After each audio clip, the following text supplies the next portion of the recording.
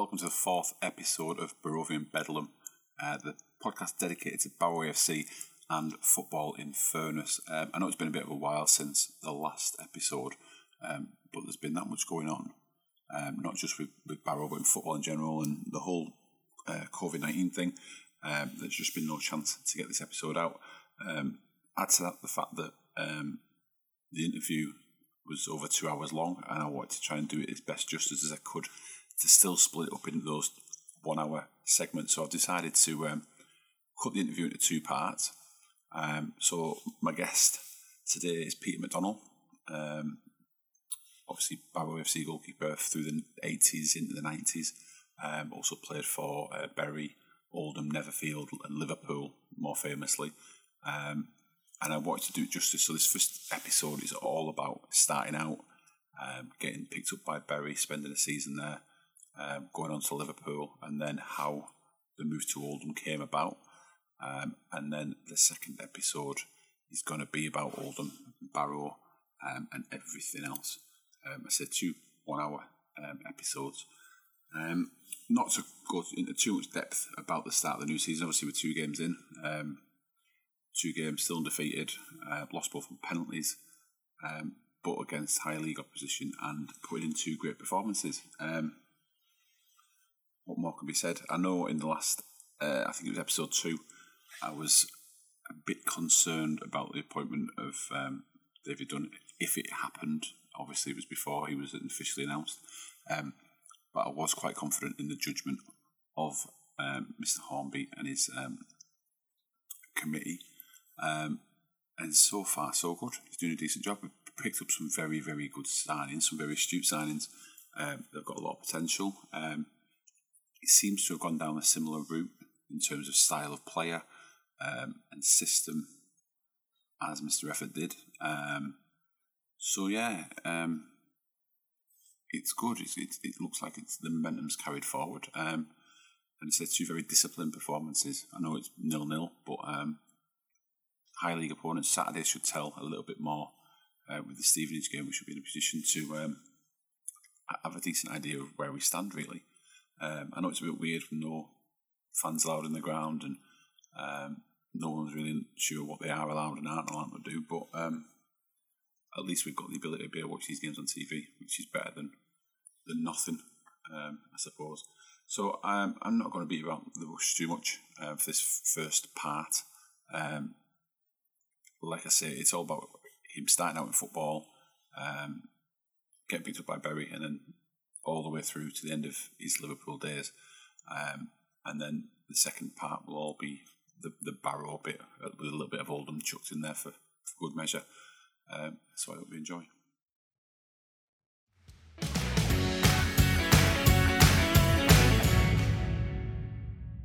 So first and foremost, thank you very much for agreeing to speak to me. I kind of sent out on a bit of a whim, trying to get a contact for you from the Westmoreland FA. So greatly appreciative of them passing my message on to be able to get hold of you. So we'll start at the very, very beginning. What was it that got you interested in football? Well, I think like all young lads, you play football at school and at primary school and what have you. I didn't actually start playing organised football until I was 15. I never played any junior football at all. So I started playing my first lot of football when I was 15 years old at Milnthorpe Corinthians. They were short one day, and Frank Hall, who was captain of the third team, then came round rounding up lads on the estate. And I was one of 6 lads that were rounded up on the day and dragged off to play a game of football. And I sort of stuck at it from there. So my grateful thanks to Frank Hall for getting me involved that day. And that was at the age of 15? I was 15, yes. Yes, that was playing in the North Lancashire League. Right. So you've gone from, what year would that have been from at the age of 15? That would be 1968. So within 9 years, you've gone from your first ever game to a European Cup final? Well, yes, really, yes. Quite a leap. A bit of a whirlwind, shall we say, most people start when they're kind of, obviously we've been kicking about and stuff, but most people start with what would have been like under 12s, then under 14s, 16s, picked up somewhere, carried away down the country somewhere else playing for a club, and then worked their way up to it, and it was kind of a path. But to be playing your first game of football at 15 and then 9 years later. Yeah, we'd no junior football in Munthorpe at that time, so it was a matter of waiting until you managed to get into the senior sides. Wow, I didn't know that. So obviously, who were the kind of inspirations growing up then? What team did you support? I supported Tottenham as a young lad. We had a thing at primary school many years ago for the 1962 Cup final, Tottenham and Burnley. Half of the class we were doing some sort of project, I can't remember what it was, but half the class were divided to be Burnley fans and the other half were Tottenham fans. I was in the Tottenham half and I've been a Tottenham fan ever since. Right, some way of picking your team. So who were the kind of players that stood out from growing up then? Well, I remember a lot of the players in the Tottenham side. I mean, obviously Jimmy Greaves was a big hero, the goal scorer extraordinaire. But I remember the team from the 61 and 62 Cup finals quite well. Bit of a strange thing, really. Then obviously there was the World Cup in '66. I vividly remember watching that. There was about 5 or 6 of us went around to one of the lads' houses and we all watched it. Not everybody had televisions at that time, so we were lucky that one of the lads did. But I remember watching the game and going out and playing football on the green in front of the houses at full time. So was it always a goalkeeper that you had your eyes on, or did you kind of try your hand at playing out? No, not really. I think all lads start playing wanting to score goals. I think that's the big thing, isn't it? We all set off and think that we're going to be the next great goal scorer. I probably started playing as a goalkeeper maybe 11, 12 years old. I'm not really sure why. I just did and just found that I had sort of a little bit of ability to do it and kept on at it from there. Right. So obviously 15 when you made your first senior appearance for Milnthorpe. How did the move up to what was Netherfield is now obviously Kendal Town? How did that come about? Well, I started off in the third team at Milnthorpe, and within sort of 12 months I was playing in the first team. And that was more of a political thing within the club. But I ended up playing at 16 in the first team. So I was getting good experience in the North Lancashire League then as a 16-year-old. And I was sort of 18 when I got a knock on the door one evening from the then manager of what was Netherfield, a lad called Brian Park. He came down and asked me if I'd like to come and move to Netherfield. So I jumped at the chance, as everybody wants to try and improve themselves, and I thought, yeah, I'll go for that. So from getting the knock on the door on sometime in the middle of the week, I ended up playing at Chorley on the Saturday for Netherfield's first team. All moving quite quick. And then obviously, by 1974 season, you're off to Bury. Yeah, well, I had a couple of years just over 2 years at Netherfield. Thoroughly enjoyed it and gained a lot of experience and met somebody at Netherfield who was massive on my career in the long run, really, and that was Brian Arrowsmith. Brian was playing at Netherfield at the time, and he was a good mentor to me. He used to pick me up and take me to training because I couldn't drive. So it was really good for me that way. But also, Brian, when I got the opportunity to go and play professional football at Bury, I just decided that I was going to get married and buy a house. And I wasn't quite sure whether I should make that move into professional football. And it was Brian, after talking to Brian on these journeys of him picking me up and taking me back from training and games, that he sort of persuaded me that it would be a good idea. He said, what can you lose? He says, if everything goes well, great. If it doesn't, come back and you pick up where you left off. So Brian was a great influence for me. And he remained a very, very good friend right up until a couple of weeks I saw him before he died. So it was very sad to hear of Brian dying. So 1973, like we said, 1973, 1974 was when you joined Bury, and that was the season that they got promoted from the 4th division, what is now Division 2, League 2. the old fourth division. Did you find yourself, because I think you only made a handful of appearances at Bury. That's right, yes, I did. Were they the only club looking at the time, or was there other options? Or not that I'm aware of. I don't think I had any other options. I just sort of had this offer to go and play at Bury, and I thought, well, I'm going to double my wages, so off I went. I found it difficult to make the transition from a part-time player to a full-time player. I found the training very difficult to start with, even though I thought I was fit when I was playing in the field. When it comes to full-time football, you realise just how much fitness you lacked. So it took me a long time to settle. I say a long time. I was only at Bury for 9 months, but it took me a while to settle. And then, I played. I only actually played one game at Bury in the first team, and that was the last game of the season at Scunthorpe. And it was after that game against Scunthorpe that I was invited to go to Liverpool for a tour that they had to Germany. So I went over to Germany, to Dusseldorf, with the Liverpool under-21 side, as it was then, and played in this competition, and we won the competition. Came back home thinking, well, that's it. Nothing will come of it. But lo and behold, I got a phone call sometime in that summer to move permanently to Liverpool, which was just absolute whirlwind from playing at Netherfield to sort of 10, 11 months later to be signing at Liverpool. And it took a bit of taking in, really.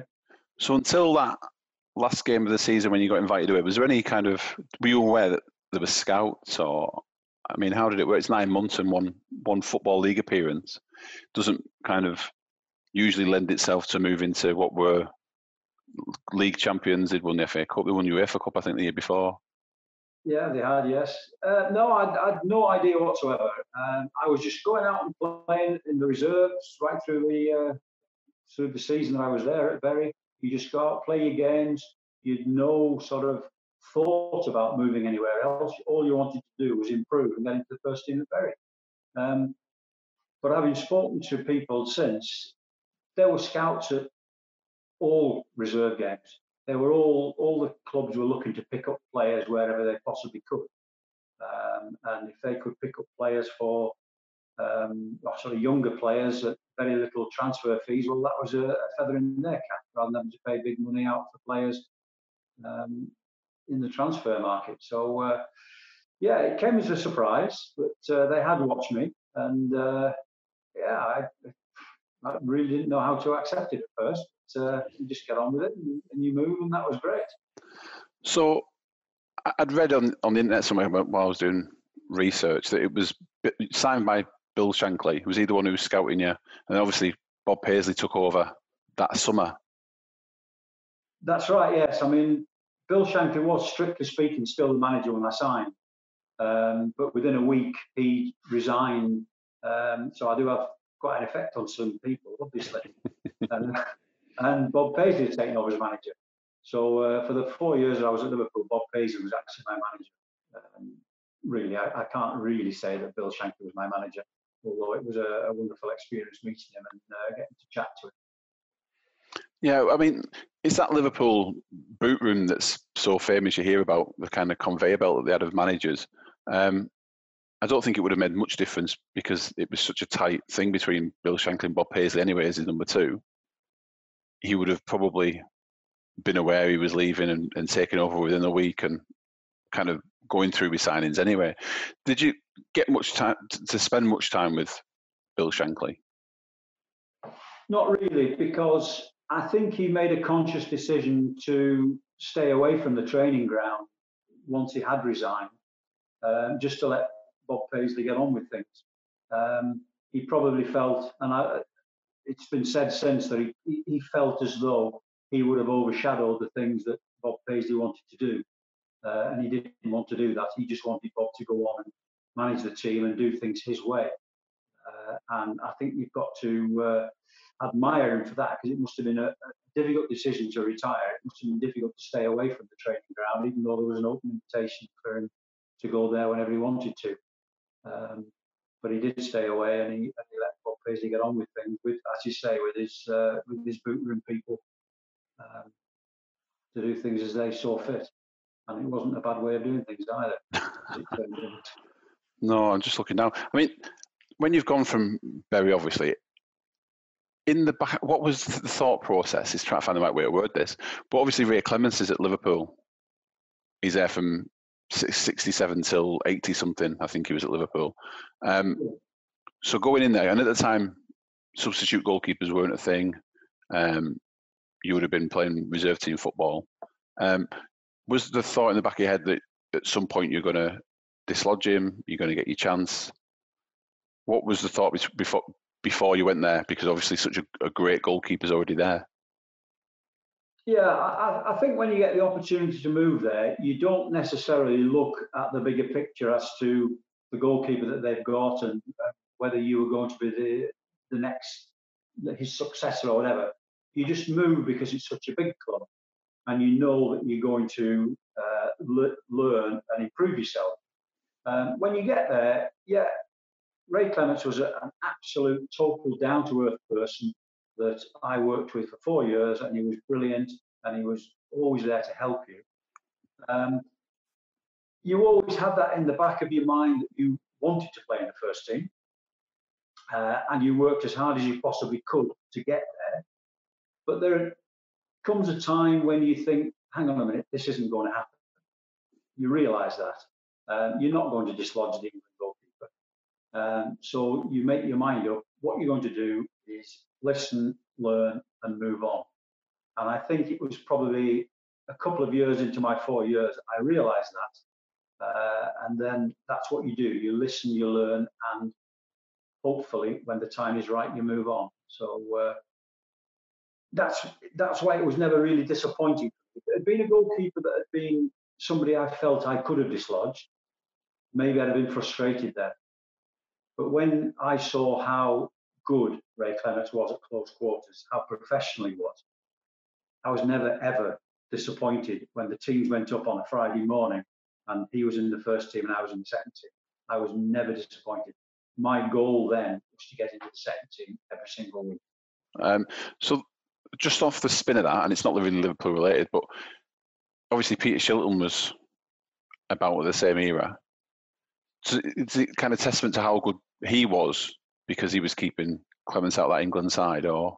Yeah, I think so. I mean, when I was at Liverpool, I was biased. I thought Ray Clemence was the best, without a shadow of a doubt, because I saw how hard he worked and just how professional he was in everything that he did.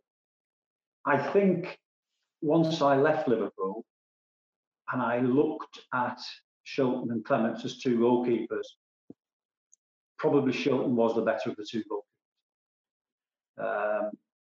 I think he just had something about him, a little bit more of an aura on the international stage.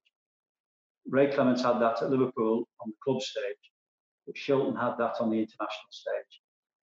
And I think, with hindsight, I think that Peter Shilton was probably slightly the better goalkeeper. And with hindsight, the England managers have shown that themselves in the fact that he got 125 caps and I think Ray got 60, 70 caps.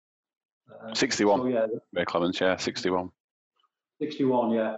I mean, not a bad return, 61 caps. But yeah, I think Peter Shilton was probably just the better of the two goalkeepers.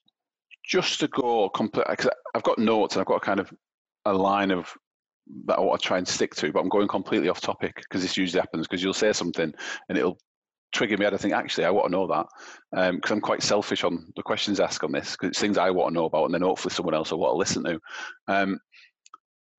Just top 5 goalkeepers then, personally, for yourself. Oh, now then. Well, Shilton and Clemence have got to be two of the top goalkeepers, the top two goalkeepers for me. I thought they were just absolutely outstanding. I think, are you talking now worldwide or just English or just British goalkeepers? Worldwide, we'll go worldwide. Worldwide, I think you've got to include Dino Zoff in that, just on his longevity. and the fact that they won things. Italy won things with him playing.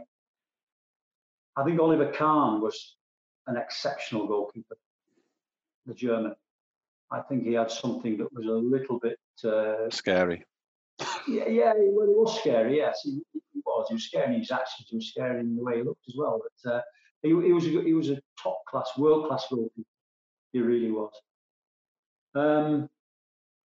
After that, I think there was probably quite a number of other goalkeepers that were on a bit of a par. We don't tend to think of continental goalkeepers as being sort of the ultimate, the bee's knees. We tend to think of them as a bit of an also-ran, really, but they're not. There have been and still are some very, very good continental goalkeepers. I think Peter Schmeichel was absolutely top class, and he also, the same as I thought about Schulte, he had an aura about him as well. He had that invincible aura about him. It was as if he didn't believe he was ever going to be beaten, and forwards didn't believe they were ever going to beat him. So I think Schmeichel was up there as well with the best of them, without a doubt. What do you make of current goalkeepers? And again, I'm going completely off my topic and my timeline I've got, but we're on the subject of it. So you've got your kind of how your goalkeepers progressed from the 60s and the 70s, where it was all about shot stopping, and then it moved into the 90s where they introduced the back pass rule, which is at the time looks a bit weird, but ever since you can't imagine football without it now, because it speeds the game up, it stops a lot of time wasted, and teams used to kill games off with it. So then all of a sudden, goalkeepers had to be okay with the feet. But now you look at like Alisson at Liverpool, you look at the Manchester City goalkeeper as well, and in their own right, they could play outfield because they're that good with the ball at the feet. And it seems to have evolved now to an outfield player who can use his hands as opposed to a specialist goalkeeper. I think that's very true, yes. I think that sums it up perfectly. They are outfield players that are good with their hands. You have to be nowadays. You only have to look at the way that Guardiola, when he came into City, got rid of Joe Hart and brought in Ederson. Well, he brought in Claudio Bravo first, and then he brought in Ederson. It's a totally different world now. You have to be able to use your feet. You have to be able to pass. No longer do you get the ball in your hands and you just hoof it upfield and you hope your centre forward is going to get a touch on and somebody will pick up the pieces. Goalkeepers now pass the ball 60, 70 yards to their teammates. It's something that we never did. But now, if you can't do that, you will not progress as a goalkeeper at the top class clubs at all. It's quite scary to see it nowadays, to see how it has evolved. But yeah, they are outfield players that are good in hands. What would coaching consist of when you were at Liverpool? Did they worry you too much with the fitness side of it as a goalkeeper, or was it more specialist and your handling, or was it not even that intense? It wasn't even that. It wasn't even that. I can count on two hands the number of days you actually did any goalkeeping coaching in the 4 years I was at Liverpool. Right. The problem from my point of view was Ray Clemence was natural. He was an absolute natural athlete. He knew what he needed as a goalkeeper, and he did a little. We used to do little bits of shooting drills on Thursdays, but you would never class it as coaching. You would class it more as shooting drills for the forwards, and you were there to try and stop the ball going in there. That was all. And so we didn't do a lot of coaching. We weren't coached. I don't think there was a lot of goalkeeping coaching around at that time. I don't think many teams around had goalkeeping coaches as they do now. My first coaching, I would be probably 31, 32 years old when I first got coached by anybody as a goalkeeper. Other than that, you picked it up yourself as you went along, and you watched people and you copied people, and that was all. But we didn't have a coaching as such. Now, that might come as a bit of a surprise to a lot of people for a team like Liverpool that had an international world-class goalkeeper. but he wasn't really doing any coaching. He wasn't getting coached at all. It's crazy because you look at it now and you think, I mean, back in that Liverpool team, you'd have had your manager. So correct me if I'm wrong. You've got your manager. You would have had an assistant, coach. After that, you've got your physio. Was there a coach? Was there? Well, Liverpool had Bob Paisley as a manager. Yeah. Joe Fagan as his assistant manager. You had Ronnie Moran as the coach, and that was it. You got Roy Evans, who was the reserve team manager, and you had a couple of guys, Tom Saunders and John Bennison, who looked after the A team and the B team, and that was it. And the three of them, Ronnie Moran, who was sort of the coach for the first team, he was also the physio. So there was only the three of them there. Now you look at the benches at some of the games nowadays, and there's 15, 20 of them there. There was three people there at Liverpool. Right, because I say nowadays you've got your 7 subs, which takes up enough room as it is. But there's more subs now than there used to be, officials, if you will. But you've got analysts, you've got fitness coaches, you've got goalkeeper coaches, you've got specialist defence, attack. Yeah, you've got dietitians, you've everything. Then Liverpool had 3 people. Three very good people than that as well. 3 very good people. 3 people that all went on to manage the club and were all extremely knowledgeable about football. And obviously Roy Evans as well, who went on to manage. Roy as well, yes. Yeah, Roy was only about 25, I think, in 1974 when he was made reserve team manager. So he gave up playing to become the reserve team manager, which was obviously a very good move for him in the long term. But he was very knowledgeable, 25-year-old was Roy, and commanded a lot of respect from the players. He really did. He obviously got ribbed a little bit, moving from one side of the fence to the other, but it was in a very nice way and it was in a very respectful way. So yeah, it was a strange boot room, but certainly they would have had to have built an extension nowadays to get all the people in, wouldn't they?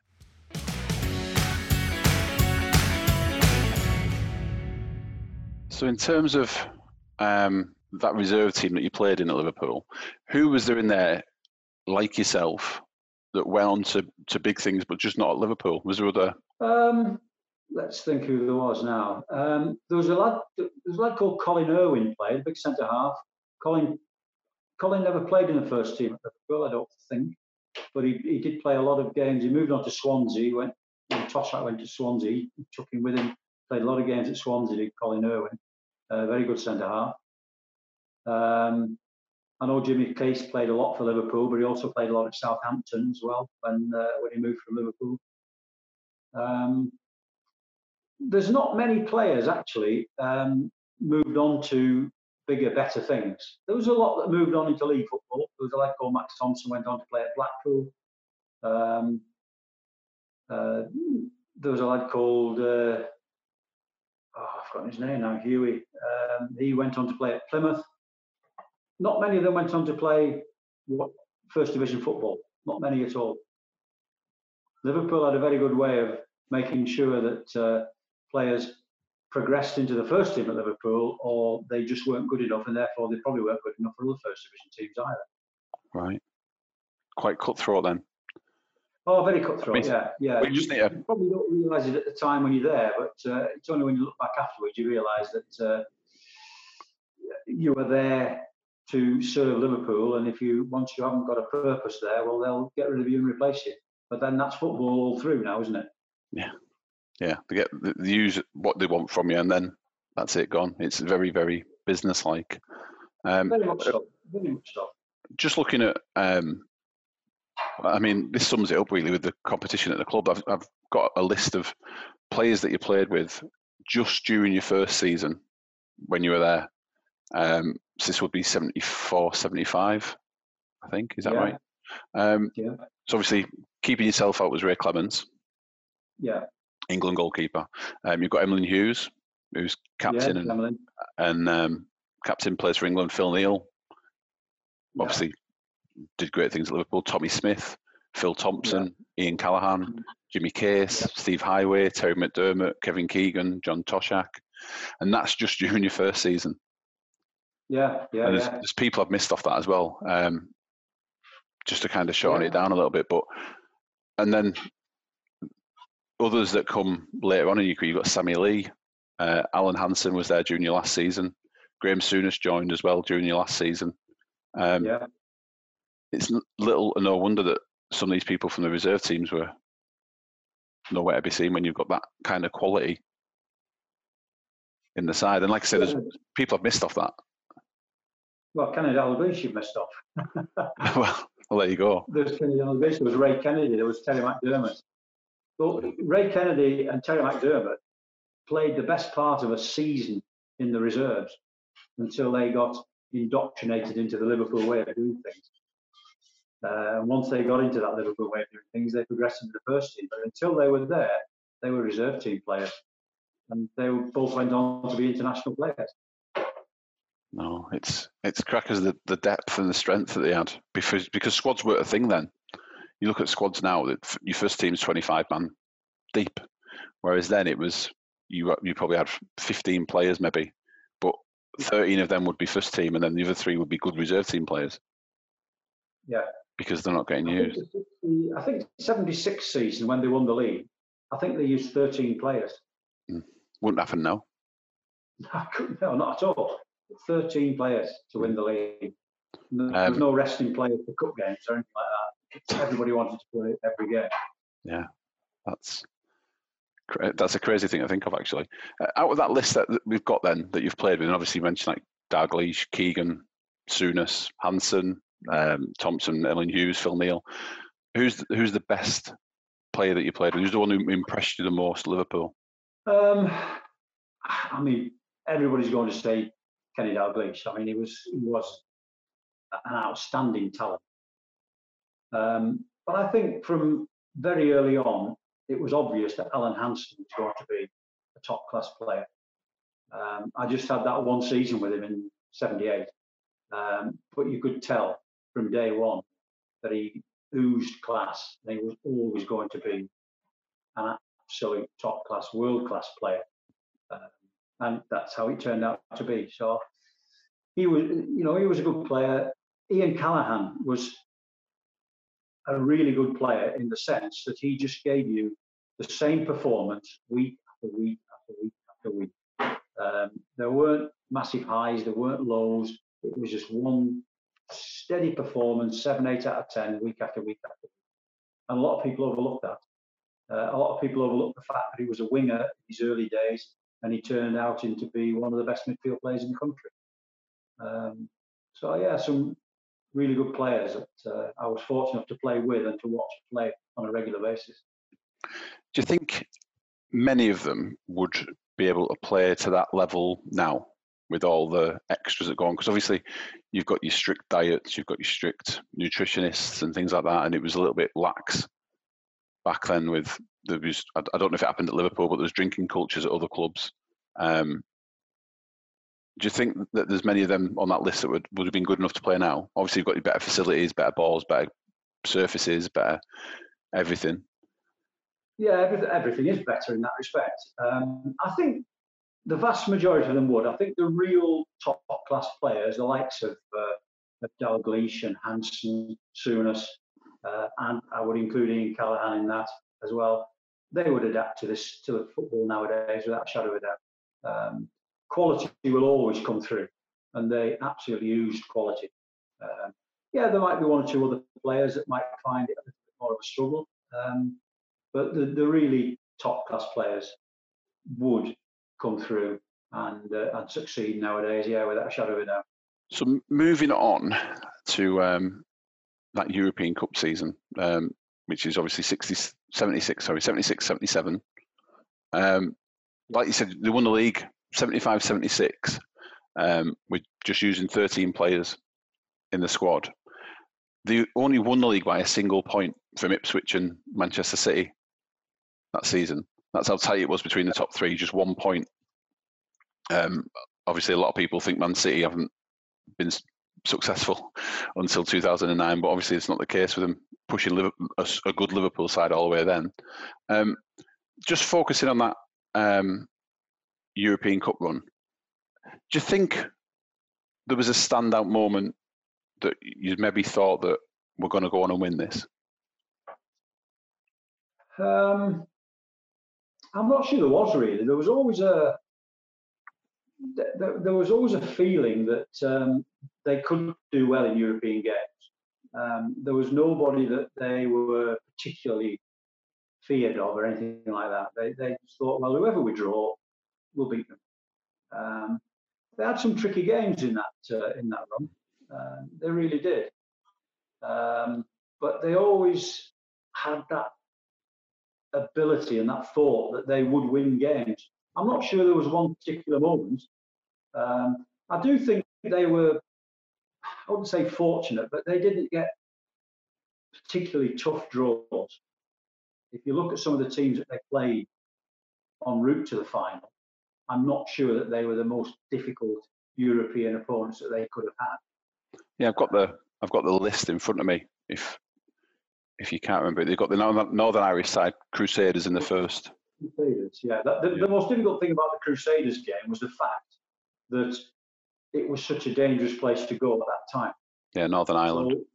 So we all flew in on the day, had an army escort to the game, played the game, army escort back to the airport, and flew out after the game, and that was it. So it was quite scary, was that, in many ways. I think it brought home just how difficult the situation in Northern Ireland was at that time. Did they have substitute goalkeepers in all the European games? Yes. Was it right the way through? Yeah. Well, you had 5 subs. I don't know whether one had to be a goalkeeper. Which they is had sense. 5 substitutes, but they did have a goalkeeper. I was looking for that substitute goalkeeper in all of those games. Yeah. What was Turkey like then? Because obviously you said Northern Ireland was hostile at the time for political reasons. Obviously Turkey's quite renowned for being a difficult place to go to, and I know you played Trabzonspor when you lost the first leg 1-0.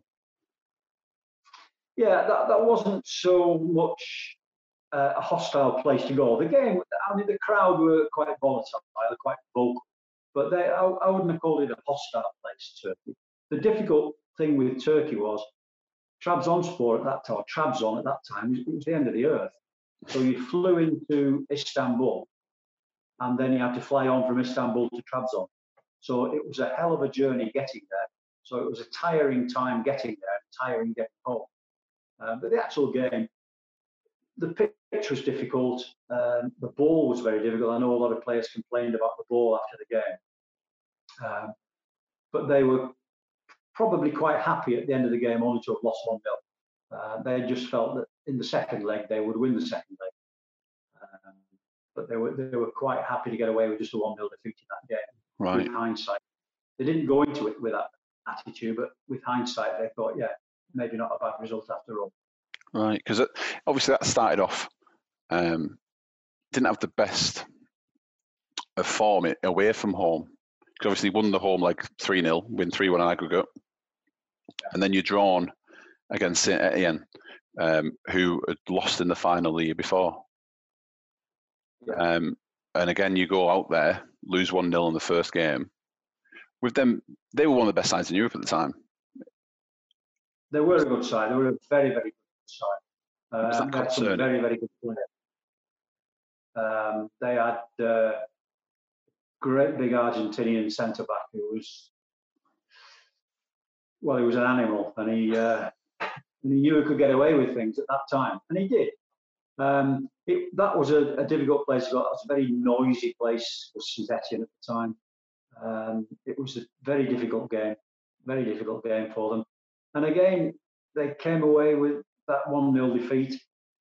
Probably looking back on it, they'll think that was a good result again.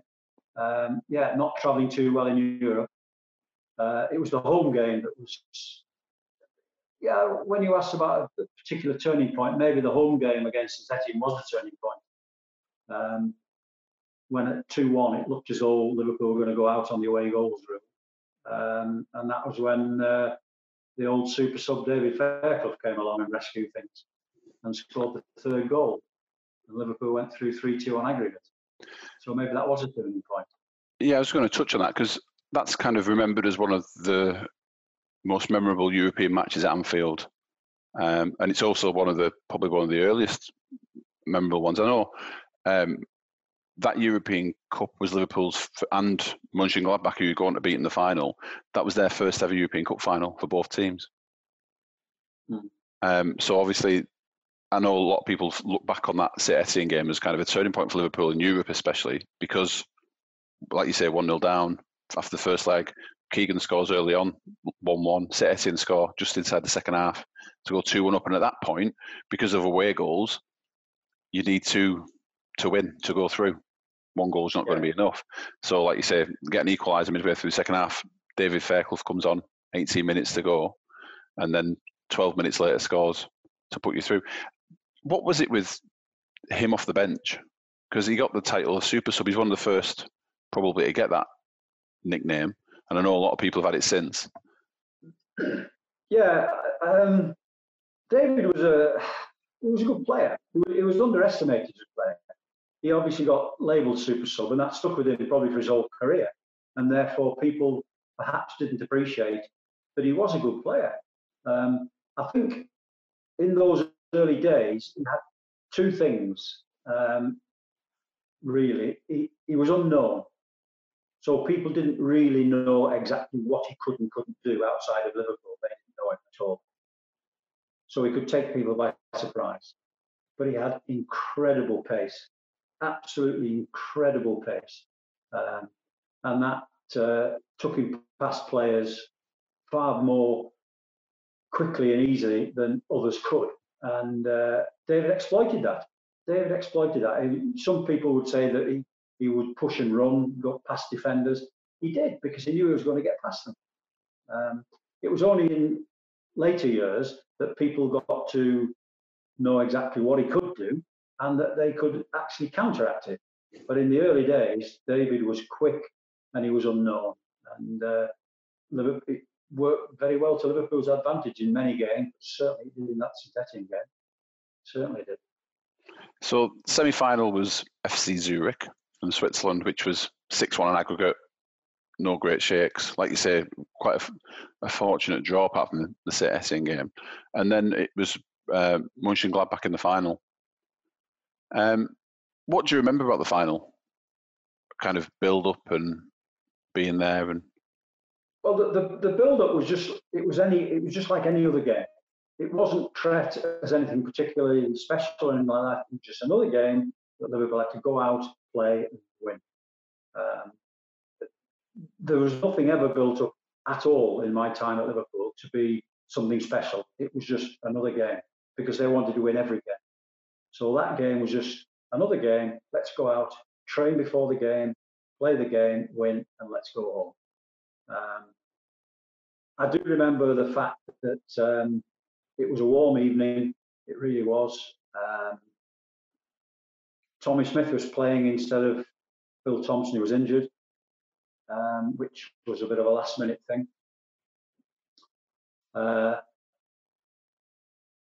It was sort of...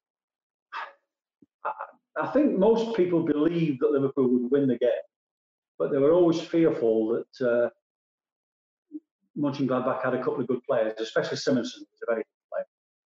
There's a Danish lad, wasn't he? The Danish player, yeah. The lad that scored the goal for Mönchengladbach.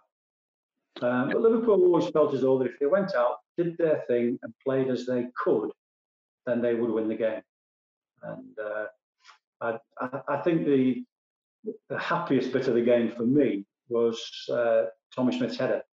I mean, that was just brilliant. It was a great goal, a great headed goal, but it was great for him. Somebody that had been a servant of the club for as long as he had, to score a goal like that in a European Cup final, it was pretty special. It really was.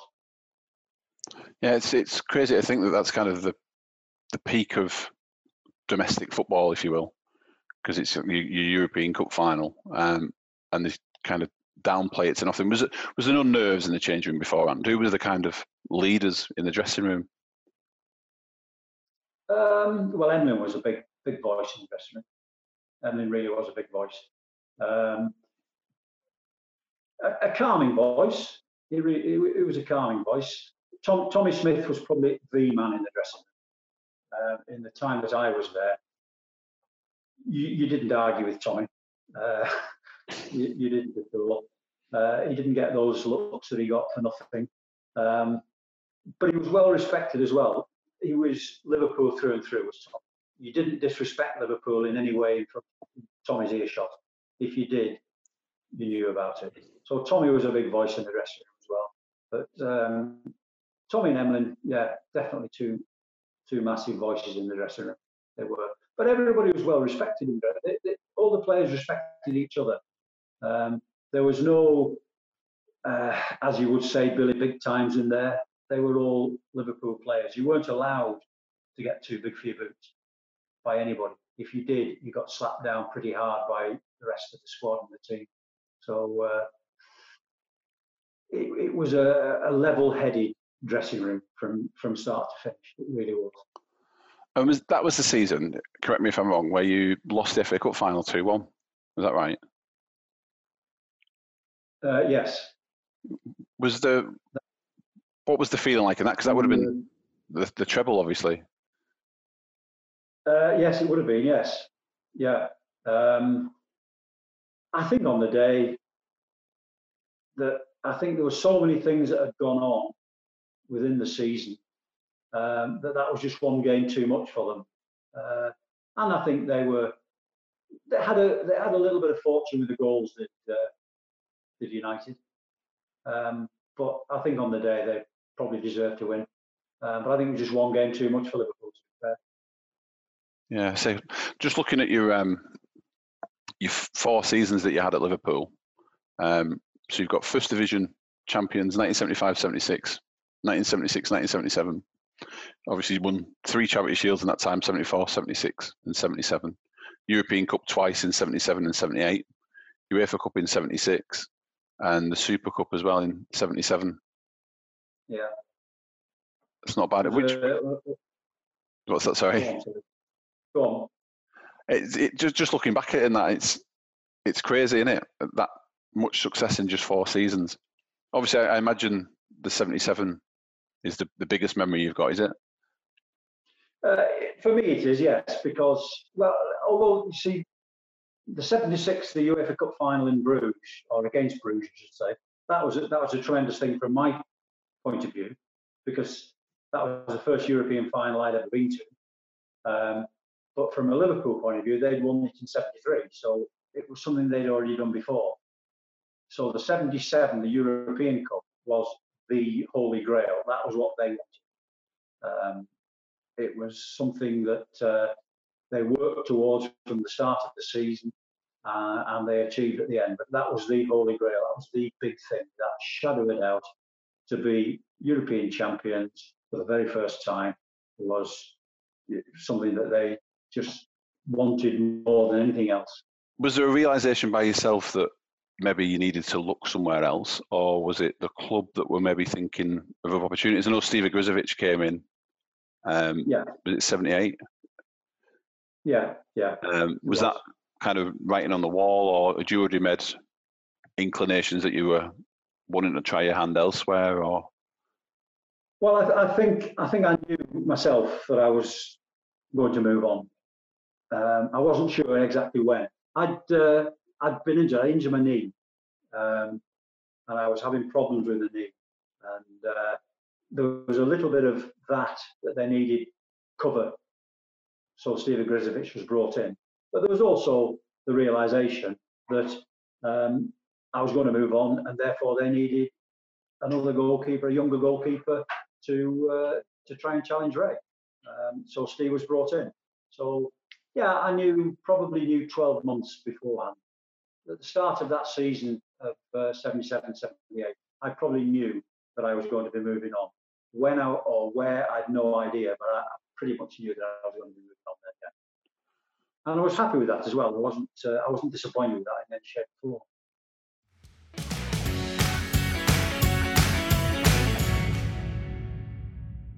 So, just looking at your list of clubs, there's one little bit that I can't quite place. You had a loan spell in America. Yeah. Was that whilst you were with Liverpool? That was whilst I was at Liverpool. That was in the summer of 1978. Right, so that was at the end of Liverpool, just before Oldham, and that was at Dallas Tornado. Yeah, I was still a Liverpool player. I went over as a Liverpool player. I came back still a Liverpool player, but I was only back at Liverpool for a matter of days before I moved on to Oldham. Yeah. Right. Okay. So that spell, I enjoyed it.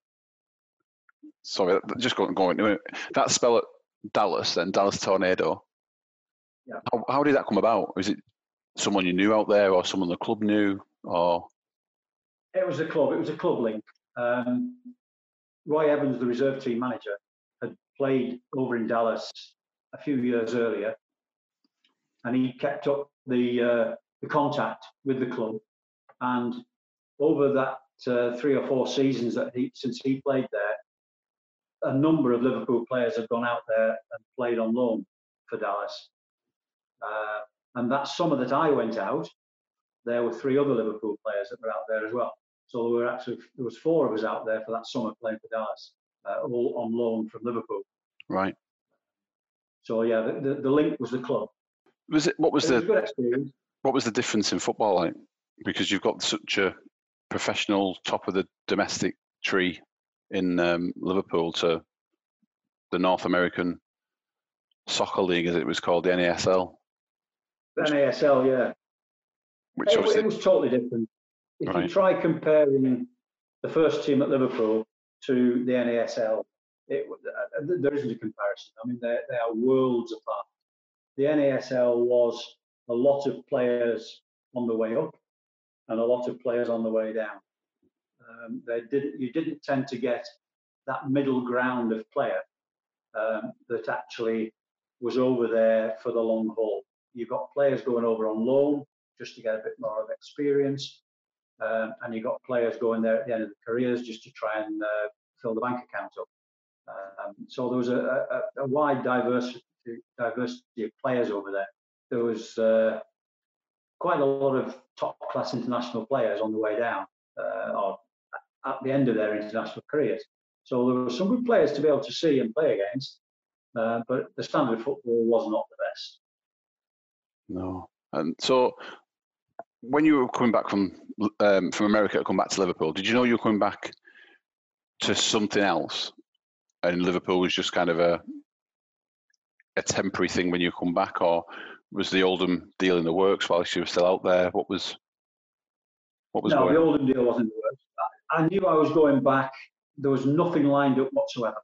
I knew that I was going to go back and then hopefully talk to the club and try and get something sorted out. So that was the plan, really. Get back over there, get back to Liverpool. I actually finished my time early over in Dallas, so I could get back to Liverpool for the beginning of August, so that I could try and get a club for the start of that season. But I'd got nothing fixed up. And actually, when I got back over to Liverpool, the first team were away. The manager and the first team were away in Germany on tour. So I was there with the rest of Roy Evans and the rest of the reserves. And that was when a guy called Jeff Twentyman, who was the chief scout at the time, asked me whether I fancied going to Oldham because their goalkeeper had been injured the previous Saturday in the game. He'd broken his leg, unfortunately. And I said, yeah, no problem at all. He said, well, go there for a month, see how it is, and see what comes of it. So I went there the following Saturday and played for Oldham in an Anglo-Scottish Cup game. But I had nothing lined up whatsoever when I came back. It all happened within 2 or 3 days of me getting back into Liverpool. But I ended up at Oldham. Right. Could I have you? So you're initially on loan then at Oldham?